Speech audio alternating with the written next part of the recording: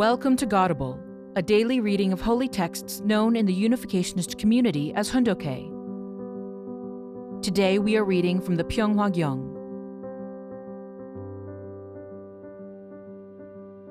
Pyeonghwa Gyeong, Book 5, Absolute Values and a New World Order.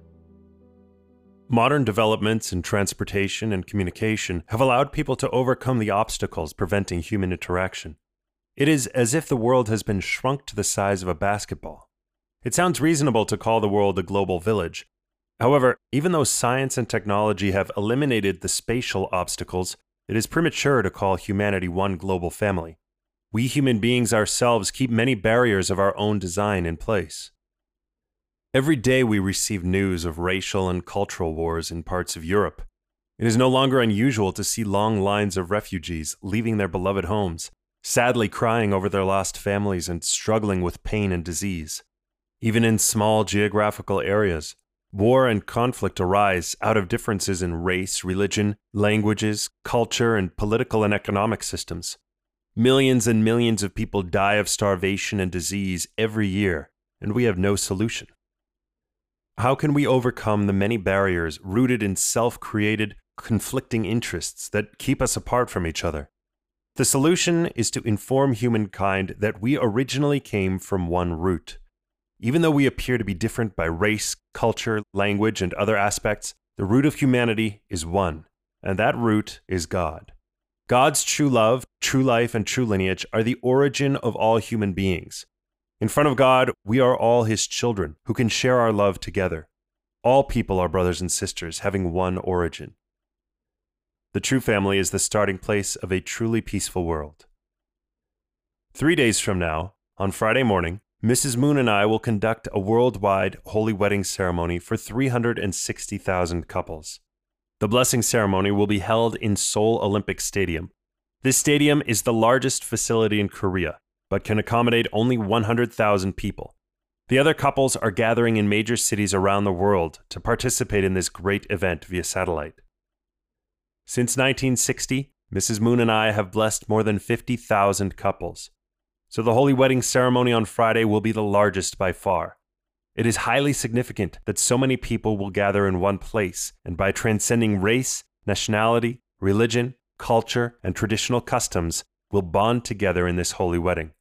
Marriage is the most meaningful event in a person's life. The fact that so many people have come together for this purpose proves that it is possible to have one shared view of human value, respected by everyone, rooted in the fact that everyone wants to have a true family, centering on the true love of God.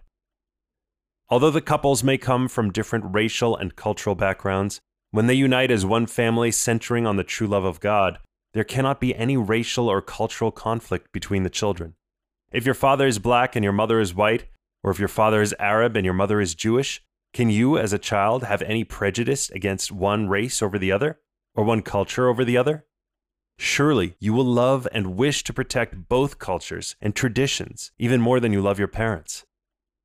When we expect to solve worldwide racial conflict through political or economic means, the inevitable result is failure. Racial distinctiveness is evident from the cradle, so without the ideal of true family centering on true love, the fundamental solution to the problem of race will be impossible. Thus, even though the size of this holy wedding is huge, the central idea is focused on the creation of each true family, experiencing the true love of the one God. My dear distinguished journalists, if man and woman had united with God from the beginning, they would have established true families, centering on true love. Further, these families would have expanded to create a true nation and a true peaceful world by realizing true love, which is continually giving for the sake of others. However, Adam and Eve, our first human ancestors, fell and united with Satan. Ever since, God and Satan have been fighting over humankind. Within ourselves, our mind is always directed toward God, while our body is on Satan's side. Mind and body are always in conflict. Perhaps the world could have avoided World War I, World War II, or the Cold War, but it cannot avoid the fight between mind and body. Conflict between mind and body has expanded throughout history, from the individual to the family, society, nation, and worldwide levels. In order to end the historical fighting, humankind has to return to God. To do so, Men and women have to form true families centering on God. They have to invite God back into their homes. A true family, centering on true love, will become the base on earth where God can dwell.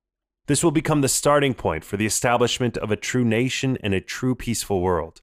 From this, the world of true freedom and true happiness will be opened. Media people should be leaders in fulfilling their responsibility. Throughout history, humankind's earthly dream has been to realize the ideals of freedom and equality simultaneously. But pursuit of the ideal of freedom makes the realization of equality extremely difficult. Similarly, under the banner of equality, the ideal of freedom has been limited in the extreme. This has been the lesson of history.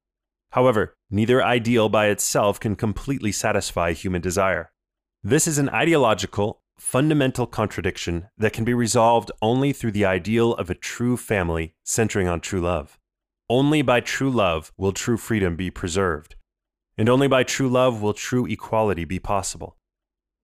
Therefore, we will realize a true peaceful world of both freedom and equality only when we find God, the origin of love, and unite with Him. This fact ought to send a serious signal to atheists who claim there is neither a God nor a need for God.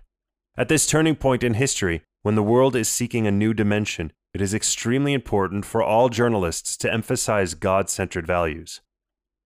Today's polls all over the world reveal a growing distrust of the media.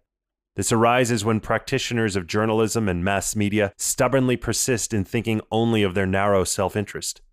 They believe only they have the truth and fail to understand the value and importance of preserving the family and society. From this perspective, it is understandable that the public is critical of them. This implies that there is a big gap between the absolute standard of value humankind commonly recognizes and pursues and the various perspectives typical of the media. The true family, centering on God's true love, in which there is mutual respect, needs to hold sway as an absolute standard of value shared by the media and society.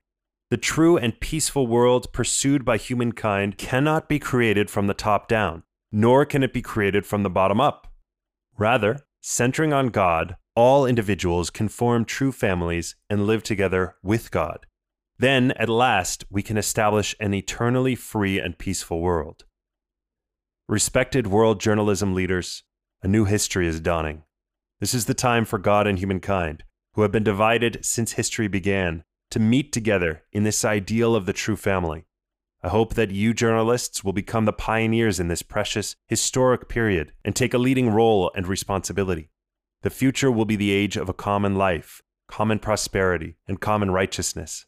I expect all journalists to come into accord with God's will, even ahead of others, and remain as historical victors. I hope this conference will be successful and most fruitful. May God bless you and your families. Thank you very much. Thank you for listening to today's episode of Godable.